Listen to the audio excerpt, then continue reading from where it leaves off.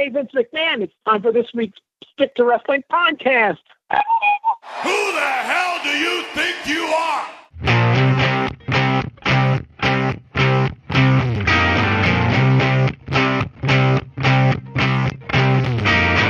Stay on the scene like a loving machine when you're listening to the Stick to Wrestling podcast. I want to thank James Brown for writing that song about his favorite wrestling podcast, Stick to Wrestling. My name is John McAdam. I am the host of this. And if you give us 60 minutes, perhaps indeed, we will give you a raw bone podcast. Now, I've asked the question before, is there another wicked good podcast out there? How about we ask this guy, sir, is there another good wrestling podcast out there? No. Not even another wicked good podcast. If you want to follow me on Twitter, put in John McAdam in the search and follow the guys fighting with chairs. You want to be part of our Facebook group. If you go to Facebook and search Stick to Wrestling, it comes right up. Let me give you an example why. Anthony Aragona independently asked if I watched the old Bedlam from Boston show on the local channel 25 back in like 82, 83. Yes, I did. This show was an unmitigated disaster. Sometimes it was on. Sometimes it wasn't. That's the only way I can describe their schedule. If it's 10:05 and there's still an old movie playing, you could assume it wasn't coming on. It was filmed in a local studio, and they could not fill one row of seats on the hard camera. Like, they didn't even think to tell the wrestlers to just bring their friends and family members so it doesn't look so bad on TV. Not one row of seats on the hard cam. And to tell you a little bit about like what this show was like, they had someone they had a heel tag team called the Soul Brothers, and they had someone in the audience with a sign, a cardboard sign, and it said "Soul Bros Stink," and it had stick figures on it. But it gets better. The Soul Brothers were tormenting this wrestler who was in street clothes. His name was Tony Ulysses. And it was 2-on-1, and Tony Ulysses was not backing down. And he took off his shirt to reveal that he had a Superman T-shirt underneath the shirt. And the Soul Brothers got scared and ran away. This is the local wrestling we got, and I don't think they were trying to be funny. I think they thought this would be entertaining and it would draw people in. I didn't see every episode because it was on Sunday morning, and sometimes I had to work or play baseball or sleep, whatever, but I did see a few shows, and they were a complete disaster. And with that question out of the way, I want to introduce a newcomer to the Stick to Wrestling guest seat, Mr. Dave Flaherty. Dave, thank you for taking the time and coming on. My pleasure. How are you guys? I'm doing really good. It's a good Sunday out here in New Hampshire. Dave, before we get started with the wrestling... Wait. Is there such a thing as a good Sunday in New Hampshire? No, well, when the Patriots win, yeah. But not today. And I guess you didn't hit a moose on your way home with your car? We don't have moose down here. We're like Metro Boston down here, but if you go a little bit north, I mean, I've seen moose. Dave grew up in Florida watching Florida Championship Wrestling. I'm going to hear all kinds of cool stories from him. But before we do that, Dave, I mean, Eddie Van Halen recently passed away. We're still kind of hurting from that. Do you have an Eddie Van Halen story that you want to share with us? I know it's not sticking to wrestling, but I want to hear the cool story. Yeah, I worked in the music industry for around 24 years, retail, wholesale, and when Judas Priest did their first United States tour, I was a huge fan. They played the Fox Theater in Atlanta, Georgia, opening for, I don't know if anybody you remember, a crappy band called Starz, S-T-A-R-Z. I remember Starz. Yeah, and REO Speedwagon was the headliner.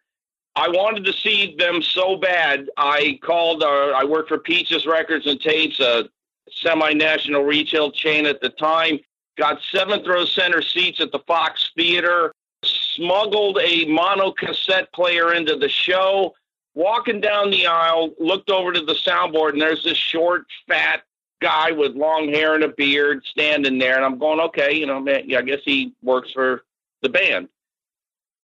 Judas Priest played a 4-song, 25-minute set, and I'm pissed. I flew to Atlanta just for this, and I looked at my buddy Mike, and I said, Mike, let's get the hell out of here. These two bands suck. We walk out. We're in the lobby. I look over, and there I see the guy at the soundboard, the same guy. And I walked up to him. He had an all-access badge on a lanyard around his neck. And I said, hey, man, you work for Judas Priest? He said, yeah. What's your name? I said, Dave. I said, you know where Fort Lauderdale, Florida is? He said, yeah, I do. Why? I said, I flew up here just to see Judas Priest. 4 songs? I'm pissed off, man. And he says, that's all we're allowed to play? And I said, I want to at least meet the band. I work in the music industry. I want to at least meet the band before I fly back tomorrow. He goes, all right, come over to Holiday Inn tomorrow. Call my room. John Blackburn was his name. We go over there on our way to the airport, and he doesn't answer. And I figured, okay, I called Glenn Tipton's room. Glenn answers the phone. He says, yeah, we heard about you, mate. Come on up. And I got to meet the band, and I met their manager. Ended up in Los Angeles, and I happened to be unemployed at the time. Judas Priest were touring for the Hellbent for Leather album.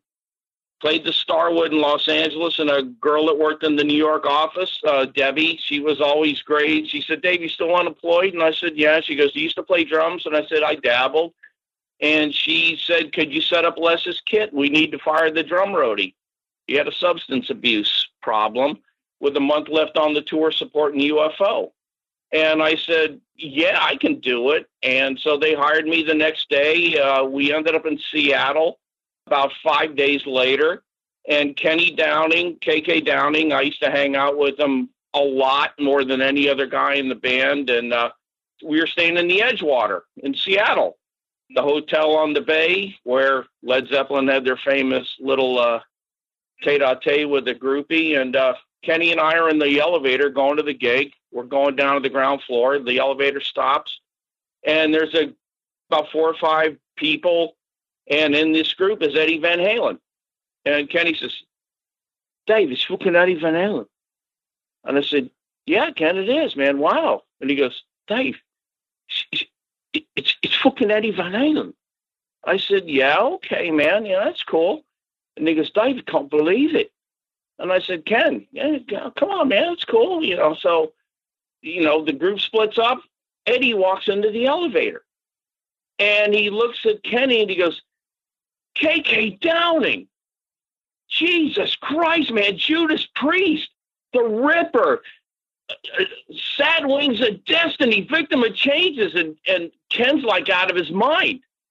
And it was like mutual admiration. I'm standing there watching this, and I'm thinking to myself, I can't believe what the hell I'm experiencing right now. We get to the bottom floor, and Eddie, walks out, and he goes, KK, man, this was so cool meeting you. And he walked away, and Kenny looks at me, and he goes, Dave, I can't believe what just fucking happened. I said, all right, Ken, come on, man, let's go to the gig. It's time to play. I said, just, when you're playing center tonight, just remember when you're going apeshit with your vibrato bar and your wah-wah pedal, just remember you met Eddie fucking Van Halen tonight, and just go to town, bro. It was amazing. It was absolutely freaking amazing. There are times like this, and I just think back of all the cool shit that happened to me in my years in the music industry and the people I met. I wish there were these friggin' smartphones back then. Oh, yeah. But it was amazing. You sound like a music version of me, and that is a cool story. And you didn't hang out to hear Starz, Starz, perform Cherry Baby. My goodness. They sucked. I didn't have time. I just remember that song being on the radio in 6th grade. And that's all I know about them. But anyway, big fan of Florida wrestling. You tell us a little bit about how you first started watching wrestling. Like, when did you start watching, and what was your introduction to Florida wrestling? Little kid moving down here from Natick, Massachusetts, with the sorry excuse of a man that impregnated my mom. He got a job down here in the hotel industry. We moved down here.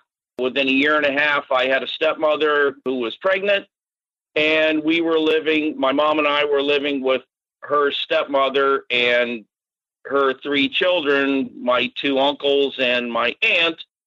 The eldest uncle, he's about 6 or 7 years older than me, dysfunctional family, but we were sharing a very small 3-bedroom house. This is like the early 60s. My oldest uncle, Fran, slept on the couch. He was the man of the house.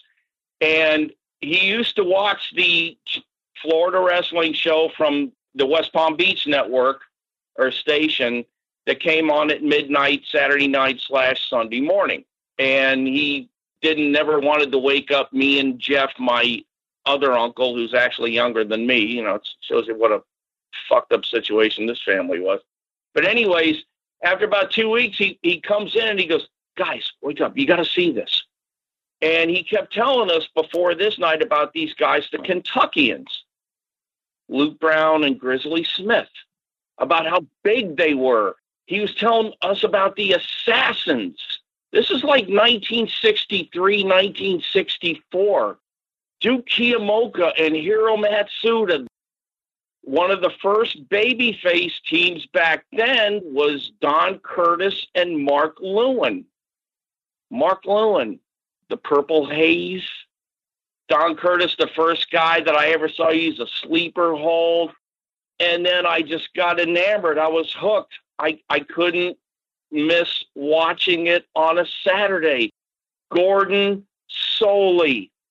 He was like Walter Cronkite. He made you think that what you were watching was a legitimate athletic contest. Eddie Graham, you know, he was the booker, you know, he was all about making it look real, everything. But the talent that came through Florida was just beyond belief. The great Malenko, the greatest heel I've ever seen, along with Bobby Shane, Johnny Valentine, Hiro Matsuda. I don't know if any of you guys in the Northeast ever saw him live.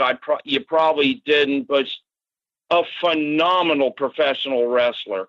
Just growing up in Florida and just the talent that came through here, you know, going to the Miami Beach Auditorium, you know, Barry Rose lists cards daily from Florida year by year, day by day. And I'd see these shows that I was at the Miami Beach Auditorium, like an 8-match card.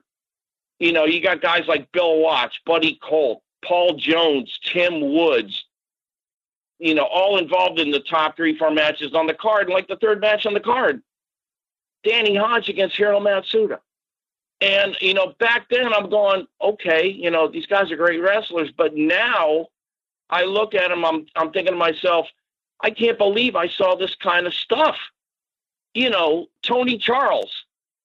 You know, I always loved the guys from England, you know, because, you know, they were into chain wrestling. And Tony Charles to this day had the best drop kick I've ever seen in my life.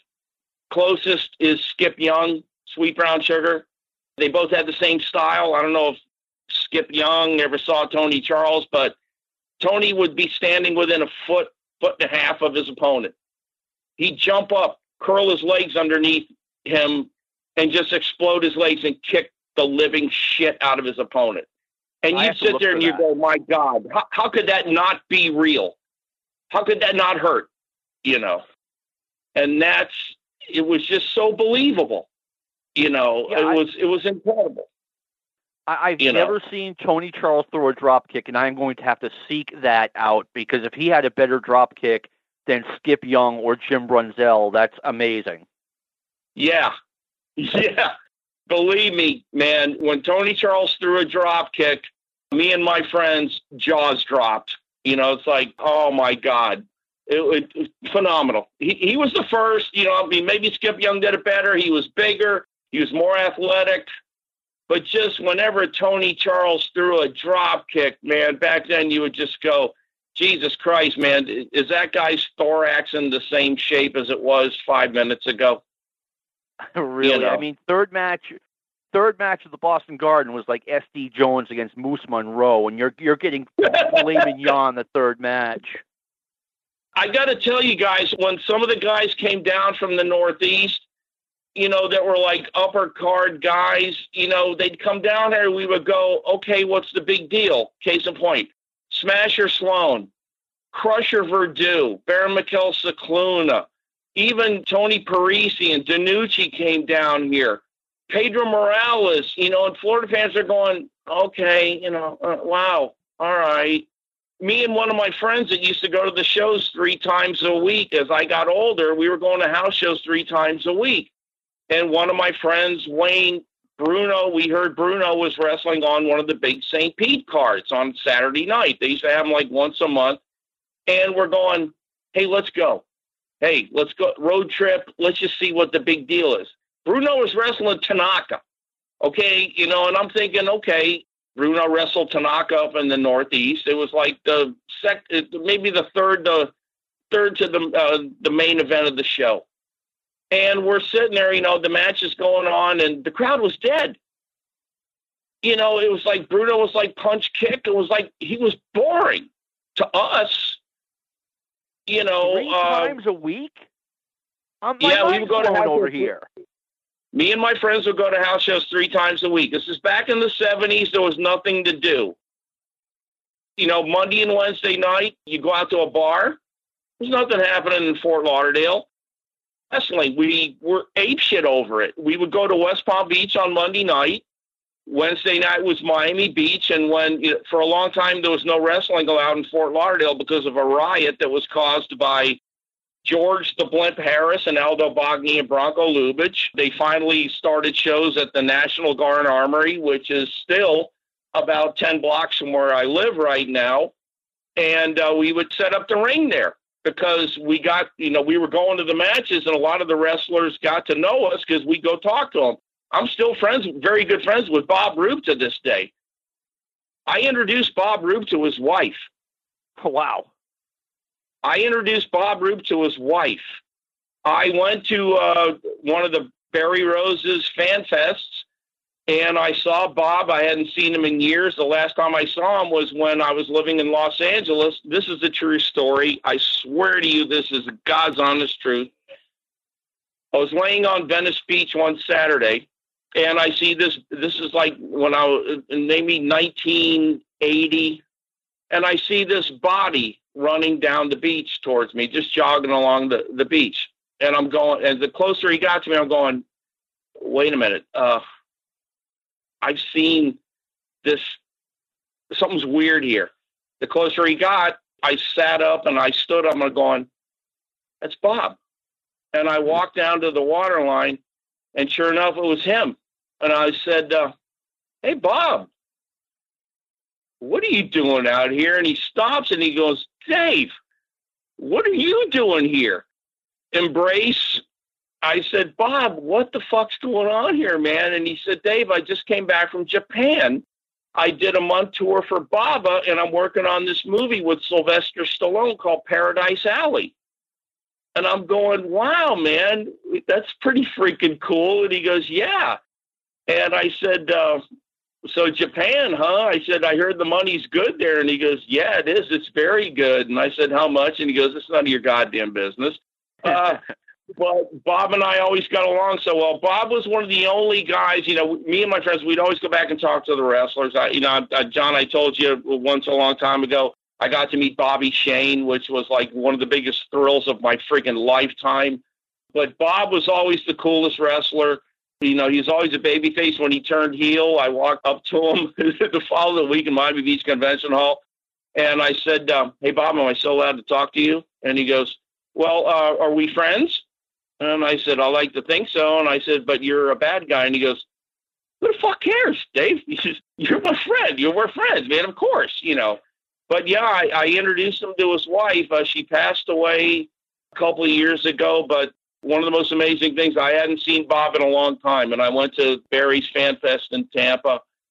And I walked up to him in the hotel lobby on Saturday morning. And, I said, hey, Bob, how are you doing? And he goes, oh, Dave, my God. He gave me a hug and said, Dave, I want you to meet somebody. And he introduced me to his and Molly's son, one of his 2 sons. His name was Kyle. And I looked at him and I said, Kyle, I'm kind of responsible for you being here. And he goes, what do you mean? And Bob said, Kyle, Dave introduced me to your mother. I was like, I'm going to start crying. Because Bob's wife, Molly, was one of the most beautiful human beings I'd ever met in my life. You know, I took her and this girl I was dating. They were best friends. I took them to, you know, this girl I was dating, Gina. She said, Dave, how come I never see you on Wednesday nights? And I said, because I'm at the Miami Beach Convention Hall watching wrestling. She goes, when are you going to take me? And I said, okay, we'll go next week. And Molly said, can I come? And I said, of course you can, Molly. And of course, I wanted to impress both of them. And I took them back, and Molly and Bob hit it off. They ended up getting married. Growing up in Florida, guys, it was amazing. The quality of wrestling down here. When you saw you'd go to shows. I mean, even Monday and Friday nights. Monday night was West Palm. They also ran a show in Orlando. Friday nights was Fort Lauderdale. They also ran a show in Tallahassee. More often than not, Orlando and Tallahassee were the A shows that night. We got the scrappings, the B shows. But just think, if you put those two lineups together on one card, my God, that's, you know, just Florida, just the way the product was presented. And of course, Gordon Soley adding the legitimacy. It was amazing. I wouldn't trade it for the world. I used to get Florida wrestling on cable. I got it for like a year, like summer of 82 through about the summer of 1981. And the quality. Yeah, those are the crap years. I mean, in the 70s, I mean, my God, you know, seeing Dory Funk Jr. and Jack Briscoe going to 90-minute Broadways, you never got tired of it. You never did. You know, it was wrestling. I mean, it was, you know, it wasn't fighting. There wasn't no blood, but you were enthralled with what was going on in the ring. I mean, it was never boring. You know, now people would probably think it was as boring as reading a dictionary, but back then it was a clinic. And it was well worth. I mean, when Dory and Jack wrestled on the main event of a card, it was a guaranteed sellout. And you better get your tickets quick. It was must see. I thought the stuff I saw in the early 80s was phenomenal. So if it was even better before that, just wow. Yes, it was. I mean, it was good because I had just moved back here from Los Angeles in 81. And what I loved was when David Von Erich came down here. I thought that was freaking incredible. You know, they brought him down, you know, show him how to be a heel, you know, and he was tremendous. But, and I'm going to say it right now, I'm pretty sure a lot of people are going to disagree with me. I never, ever liked the Kevin Sullivan devil stuff. I was going to ask about that. Never. I mean, my understanding is that did not go over very well. It was too over the top. It wasn't Florida wrestling that I grew up with. It wasn't about the gimmick. It was about what happened in the ring. You know, as far as gimmicks and, you know, back when I grew up in Florida, okay, yeah, you had the Mongolian Stopper, Archie Goldie. But, you know, he pulled it off. I mean, it wasn't about the gimmicks. That's why you never saw the Sheik down here, because Eddie knew, yeah, okay, you know, the guys, you know, this gimmick, but, you know, who the hell wants to see him get in the ring, you know, and pull out a freaking gimmick, you know, with his pencil or whatever after 5 minutes? Florida fans aren't going to like that. They want to see wrestling.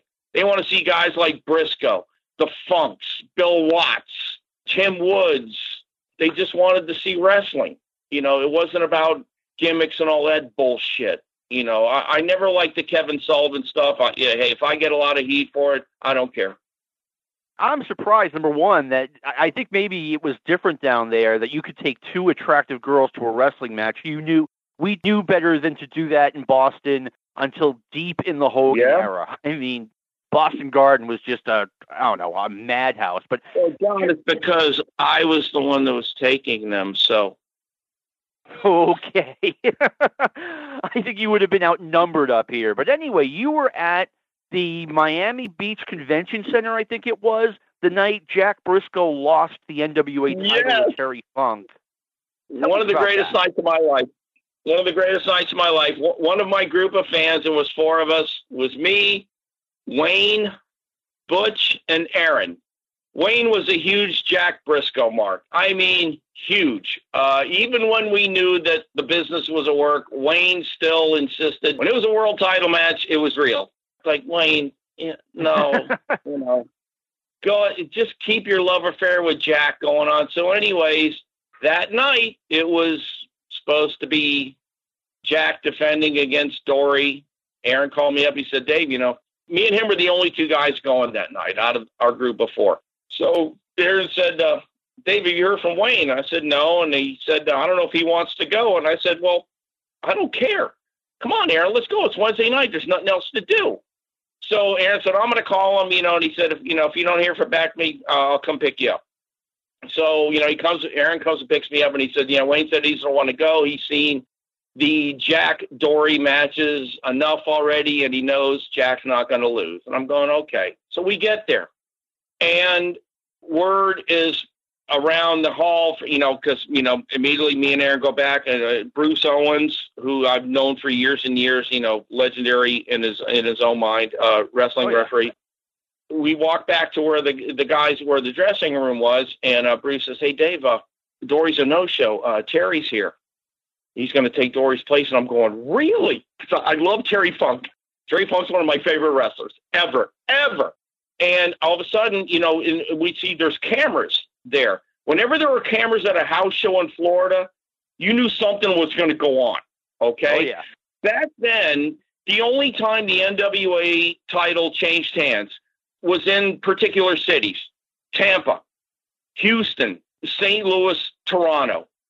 Never in my mind would I think that the NWA world title would change hands in Miami Beach. Now, be that as it may, I always thought it was perfect because Miami Beach, Cassius Clay beat Sonny Liston in this very building.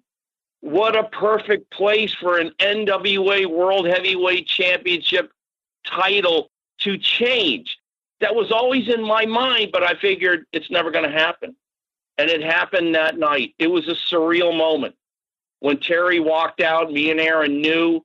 The crowd was surprised. And then when Terry pinned Jack, it was, still to this day, guys, I can't, I tell, it's wrestling, but it's one of the greatest nights of my frigging life. I will never forget it. So anyways, so we leave, and we're going to meet Wayne at the bar that we always hang out in Fort Lauderdale, which is still close to where I live right now, 2 blocks away. And I said, Aaron, put the foot in the gas. We got to get back to the quarterdeck and just, drive Wayne frickin' nuts. We get there and we walk in. And I said, hey, Wayne, should have went tonight. Jack lost.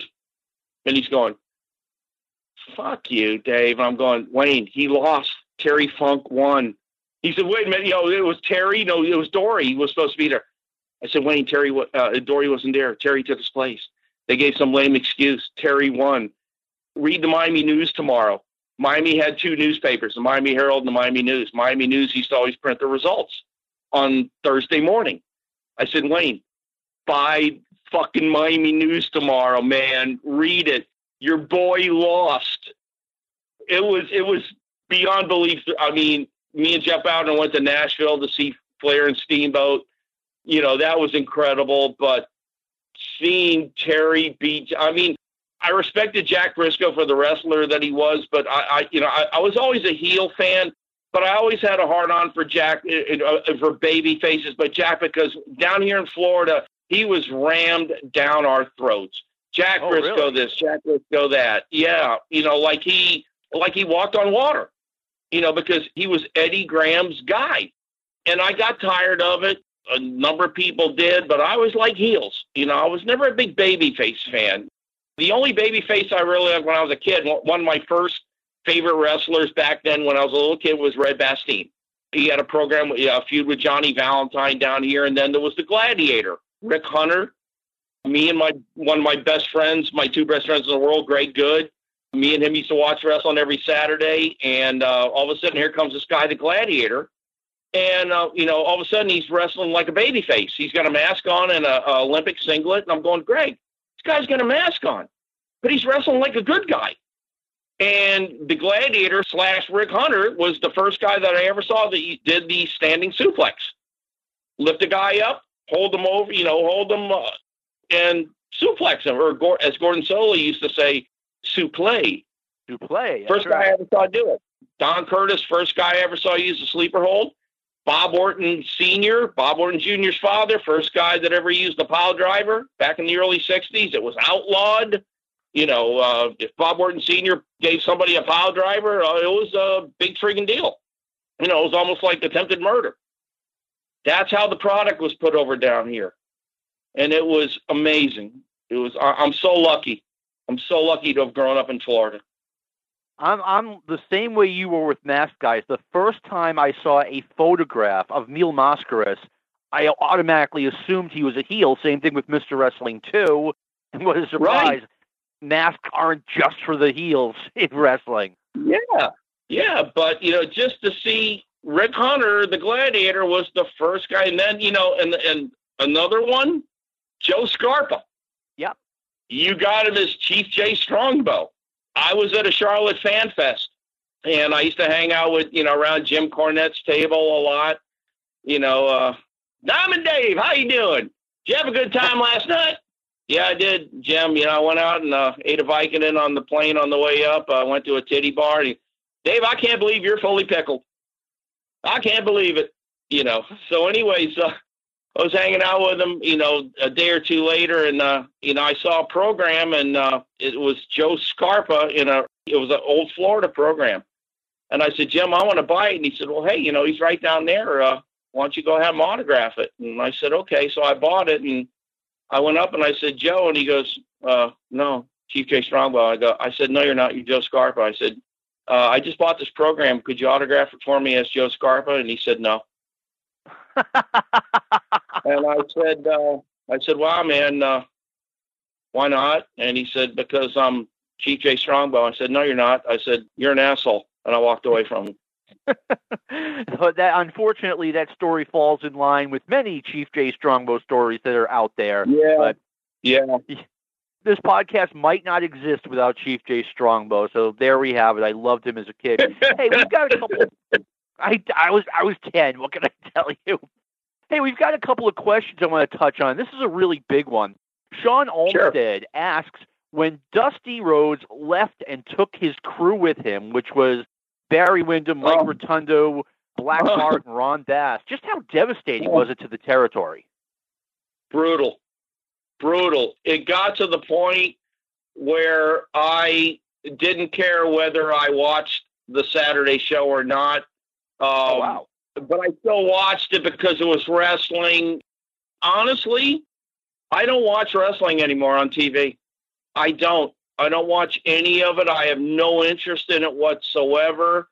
But back then, when you are enamored, when you have to see everything you want to see, yeah. But Florida, once Dusty left, a lot of the talent followed him, and it just deteriorated. I mean, there were instances where every once in a while, I'll give you an example, Samu, the Samoan Samu. I remember him in Florida. When he was here, I would see him, I'm going, wow, he is fucking good, man. Interesting story. I was talking to him, me and a former friend of mine who I used to go to the matches with, War Memorial Auditorium. We were standing outside the heel dressing room, and you're talking to Sam, very cool guy, very laid back, and this guy walked up to him, a black dude, and he started just berating Samu unbelievably, calling him all kinds of names, and Sam just, had enough, and, the black dude said, man, you're nothing but an effing piece of shit, and Sam spit on him, spit in his face. And I'm going, oh, my God. And I'm looking at my friend at the time, Robert, and I'm going, Bob, man, this is serious. And Sam stood there, and he goes, hey, man, all right, what are you going to do about it? And the black guy says, man, I live like 10 blocks from here. I'm going to leave. I'm going to go get my gun. I'm going to come back. I'm going to kill your ass. I said, dude, man, calm down. Do you really think it's worth it? It's just wrestling. He says, the motherfucker spit on my face. I said, you deserved it. But Samuel was great, man. He was just athletic. I mean, you could just see it. He had it. I guess he had his issues, but one of the things back then, going back to the Kevin Sullivan thing, I got to be very good friends with Angel Vachon, with Luna. I was at her wedding when she got married to Tom Nash. I still miss her immensely to this day. I mean, she was a very good friend of mine. She's come over to my apartment and hang out with me. Other than that, it was the drizzling shits compared to what I was used to back when I was a kid, when I was a teenager, in the 70s. It was crap. It was garbage. It got to the point I couldn't watch it anymore. I mean, I did, but, the only time I watched it was because there was nothing else on television. But, I mean, Lou Perez and, the crap with, the Candyman. I mean, when Dusty came back, after his, thing with Crockett, the PWF, it's like, it's freaking horrible, But a couple of the Battle of the Belts shows were really good. I mean, that's when here comes Keiji Muto. I mean, the ninja, oh my God, who is this guy? All of a sudden he's a baby face and he's doing his moves. And it's like, oh my God. Every once in a while you would see something that like, wow, yeah, this makes me want to keep watching it. But other than that, I mean, Ed the Bull Gander, God rest his soul. I was at War Memorial the night Luger and Brody, the Cage. I was there that night. Oh, wow. And I'm sitting there going, what the fuck is going on here? Brody's not cooperating, and Luger, it was beyond belief. But, well, I don't know. I don't want to say even better, but a few weeks, maybe a month later, there was another incident in War Memorial Auditorium, which basically killed the town. The main event was Ed the Bull Gantner against, I think it was Mike Rotunda. And Oliver Humperdinck was Gander's manager. Bill Alfonso had his issues with, whatever. And he freaked out in the ring. Alfonso lost it. He cowered down in the corner during the main event. It was 5 minutes into the main event of a crappy card, but it was still a house show in Fort Lauderdale on a Wednesday night. And he started taking his shirt off because he was so high. And Humperdinck's in ringside, and Rotunda's looking at him, at Humperdinck going, what the fuck's going on here? And they created this like little thing where Humperdinck got eventually jumped up in the ring and, diffused the situation. It was ugly. Here's the main event of a card, Ed the Bull Gander against Mike Rotunda. I think it was Rotunda. And it was just, that's how, drugs, it was kind of out of control in Florida for a couple of years with drugs, with the shit, with blow. Yeah. And that's what kind of did it too. And I think a lot of guys are thinking, hey man, my last resort, I'll go down to Florida, Dusty doesn't want me in Crockett's territory, whatever. It just was garbage. It was horrible. It was sad to see. It really was. For me, it was incredibly sad to see, but, the business was changing. Vince, New York, he dominated and nobody had a chance, It was sad. Sad to see. Yeah, I mean, especially, it's sad for all of us, even WWF fans who are used to the old Bruno Backlund style of wrestling. Now we've got this Hulk Hogan stuff, and it was completely different. Yeah.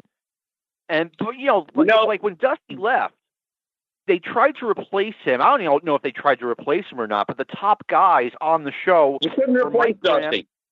What's that? You couldn't replace him. He was a friggin' icon here. Yeah, he was irreplaceable. Here's the thing: they tried having guys like Brian Blair, Scott McGee, and Mike Graham in the main events, and those guys were really good in the ring, but I just don't think they were going to draw a crowd. But then they tried something different. A guy named Lex Luger, who, had not been a wrestler before, and they pushed him as a top attraction from day one. What did this look like to you? Bottom line, horrible. He looked great, but you could tell within a month or two after seeing him, he had no clue about the business. They say Hiro Matsuda trained him. He came from playing football, but it was all about the look. But the important thing was he didn't give a shit about the business. He had no respect for it. All of a sudden, I guess it was like, hey, I got a chance to make some money because I'm too much of an asshole to be with an NFL team. Total opposite of Ron Simmons. Ron Simmons embraced the opportunity of going from, football to wrestling. Ron Simmons embraced it. He understood, hey, man, I can have a career in this, and this is kind of cool. I like this. To me, Luger never liked it. He never respected the business. And if you don't respect the business, man, you have no business being in it.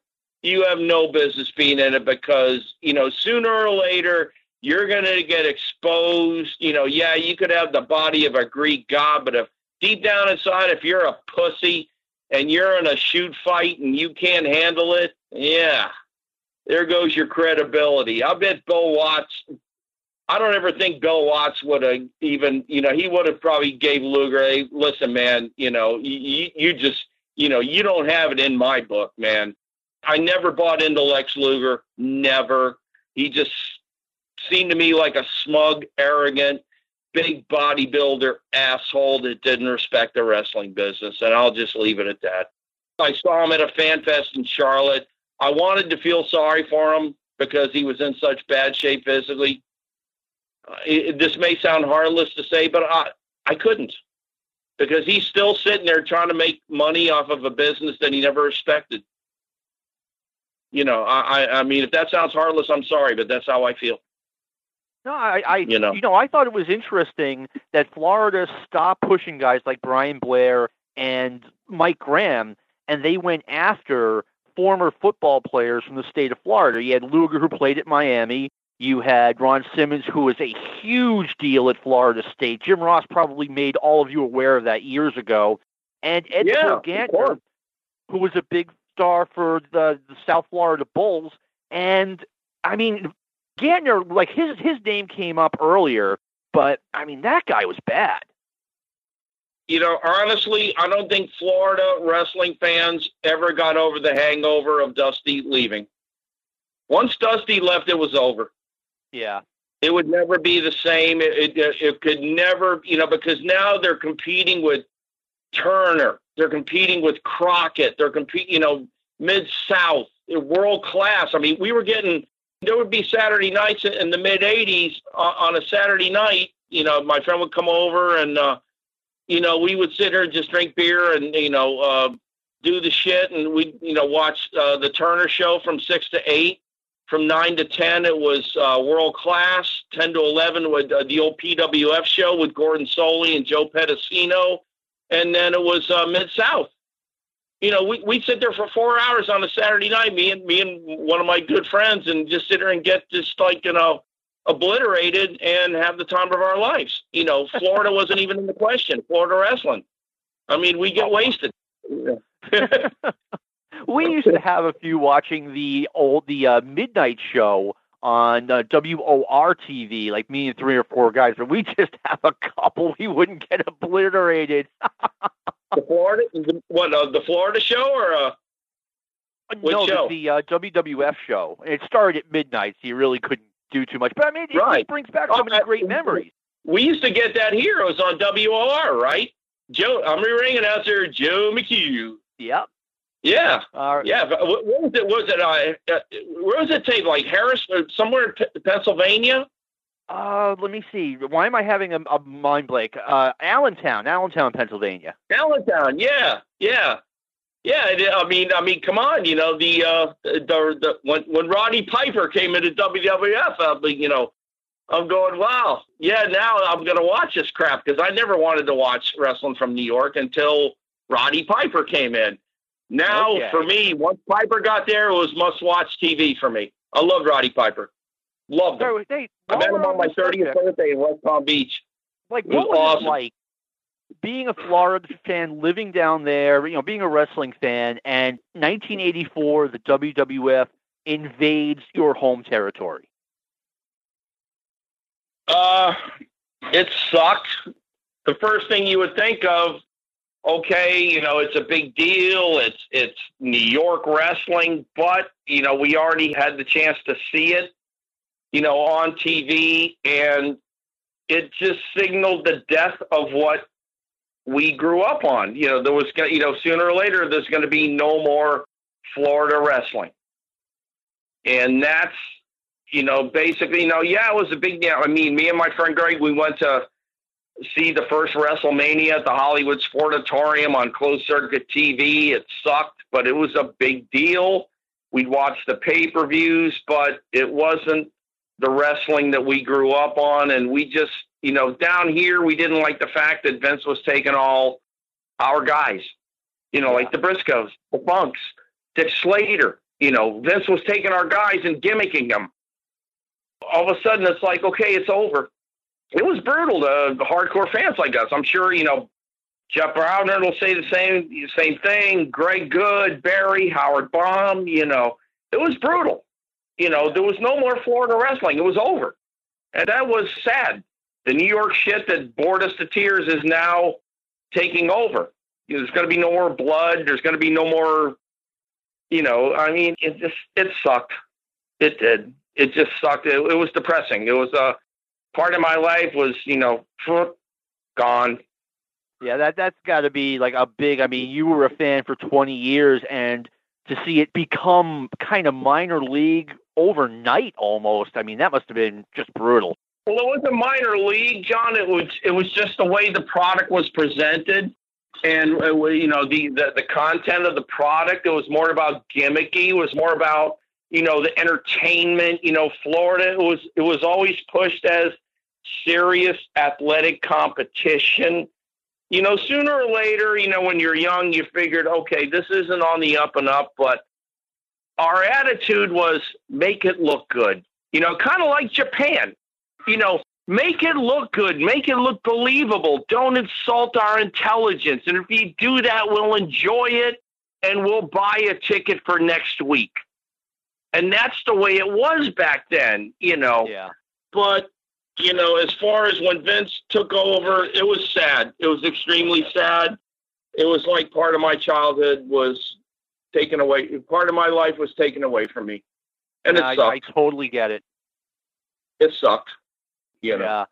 I want to ask you about 1987, when all of a sudden Crockett's guys, his biggest stars, start appearing on Florida television and the Florida arena shows. And we're talking Ric Flair, Dusty Rhodes, Arn Anderson, Lex Luger, the Rock and Roll Express, etc. What was that like? Well, it wasn't like a Florida thing. It was like WCW and Turner, it was Crockett took over. For a time, Florida was a B, like a quote-unquote B circuit, where, all of a sudden we're seeing guys like T.J. Khan and Colt Steele, and it was almost like a developmental, it was almost like Ohio Valley Wrestling for Crockett. Oh. But still, there are major towns in Florida, Miami, Tampa, Orlando, Jacksonville. You're not going to fill the Miami Beach Convention Center. You're not going to fill the Jacksonville Coliseum, 6,000, 7,000, 8,000 people where T.J. Khan's in your main event. But everyone, they had to send the big stars down, and then Crockett, this is when Crockett was doing the tours, you'd watch the TBS show, and Major League Professional Wrestling, next week we'll be in Michigan. Florida all of a sudden became part of their tour, wherever they were going. Come on, it's back then where Crockett was going everywhere. They were a national company, and, that's when Dusty bought the jet, hey, Jimmy, let's buy this jet so we can fly everywhere, and all of a sudden, David Crockett's going, hey, Jimmy, we're losing a lot of fucking money here, man. But, as far as us in Florida, we're just another stop on Crockett's national tour. Didn't mean nothing. But we had the show, and like I said, man, we were like Ohio Valley Wrestling. Crockett would send the undercard guys down here. Hey, let's send them down there. If they can get over in Florida, they can get over everywhere. It's up to you, Charlotte. When Crockett stopped bringing the guys in, and this is right around after Starrcade 87, I don't remember this. Did the Florida promotion fold right away, or did they continue to sputter along?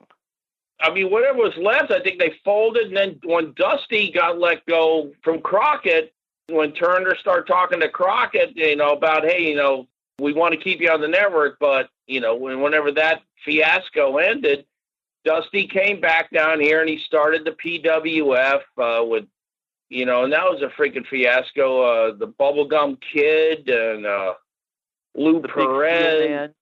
Yeah, the Big Steel Man. It was horrible. But I hate to say it, but, if I'm sitting here at night, I got a nice buzz on, there's nothing else on TV, I'd watch it. I'm a glutton for punishment, I guess you could say. But, I mean, it was wrestling. There was nothing else. I had to watch it. But it was horrible. There was nothing resembling what I grew up on. And it got to the point where I thought to myself, I can't watch this shit anymore. It's horrible. I mean, I'd rather stick red hot sewing needles in my eyes. I mean, it's fucking terrible. I don't have too many good memories of that period. It's when I started, when WCW started getting good, when the late 80s with Terry, the program with Terry and Rick. Boy, I could tell you a story about crashing Ric Flair's birthday party in Greensboro. That's a whole other story. But, yeah, I just, Florida was just done. It was like stick a fork in it. It's fucking done. Yeah, Dusty supposedly would go around saying, hey, if the new company doesn't keep me around, I'll just go to Florida and start up again. And when he did that, and this kind of ties into something you were talking about, he started building a big match between himself and Terry Funk. Well, Funk agreed to join the NWA, and the NWA said, hey, don't appear on that show. We don't want an accident to happen to you and have our summer plans destroyed. I mean, they had an active role in kind of killing Dusty's plan. Right. Well, Dusty had the big match with Terry Funk the night before Flair and Steamboat in Nashville.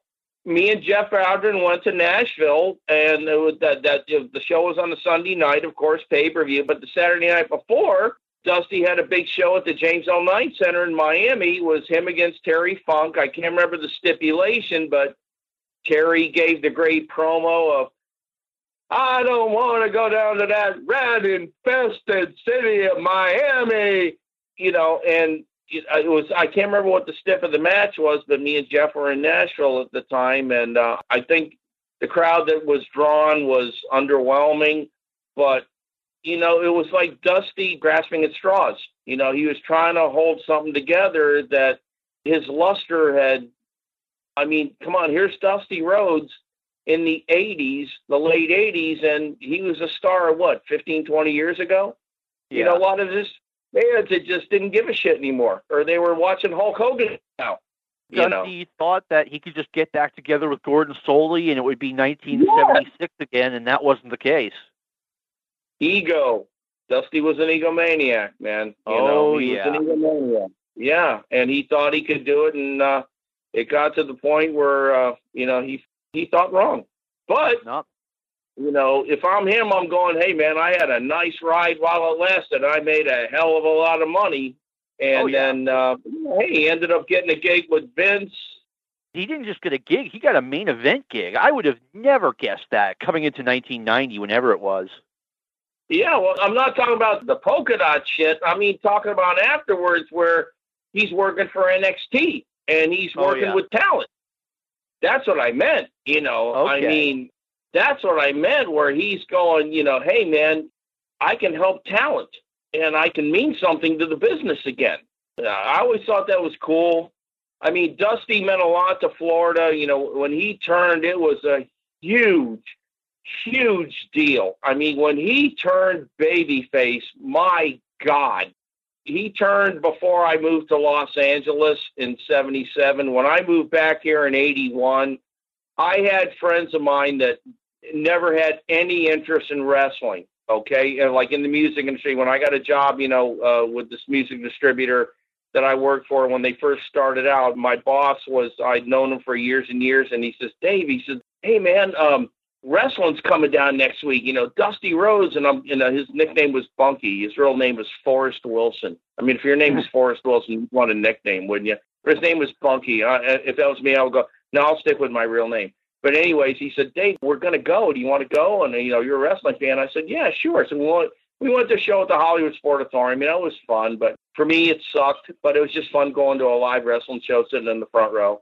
But it was almost like back when I was a kid, Eddie Graham and Malenko had this monumental feud. They freaking hated each other back in the 60s. You thought they really hated each other and they really wanted to fucking kill each other.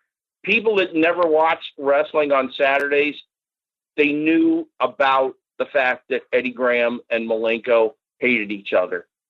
That right there says something. They didn't watch the show on Saturdays, but just word of mouth, and they knew who Eddie Graham was. They knew who Malenko was, and they knew they hated each other's guts, quote unquote, but they knew. And that's how important wrestling was in Florida back in like the 60s and the early 70s. It was important.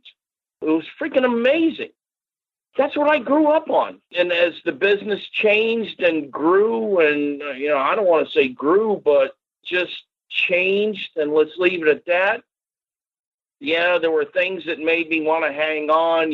Thank God for Terry Funk, Ric Flair, Roddy Piper, and then I got introduced to Japan stuff.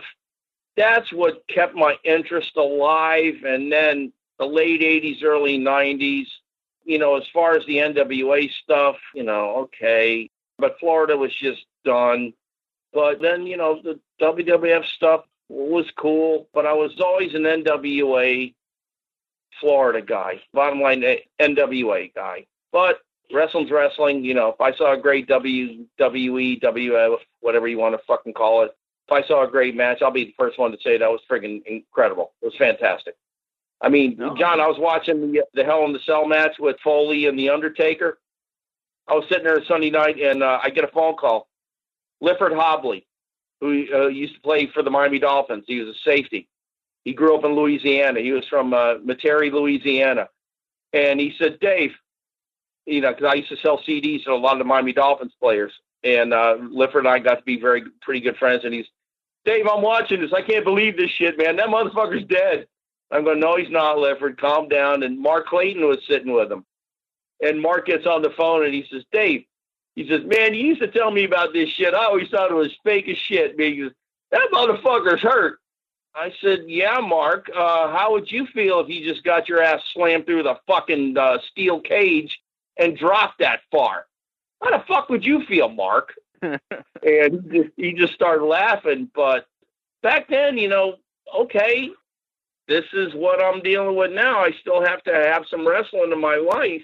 But, John, the bottom line is I don't give a shit anymore, man. I don't watch anything. That's sad, man. I just don't care. No, I watch it, but sparingly. But, Dave, we have run out of time. I want to thank you for sharing what was inside your head. There was a lot of good stuff in there, man. Thank you. I hope I didn't talk too much, man. No, you were fine. Everyone's heard everything I have to say, so don't worry about it. So, yeah, thank you for coming on. Hey, if you ever want me back, man, you know where to find me. I definitely do, and I definitely will. And I want to thank Lightning Lou Kippelman for all the great work he does on this show, making this sound somewhat respectable. I want to thank everyone for listening. Tune in next week, and this has been a production of the Arcadian Vanguard Podcast Network. This concludes our podcast day.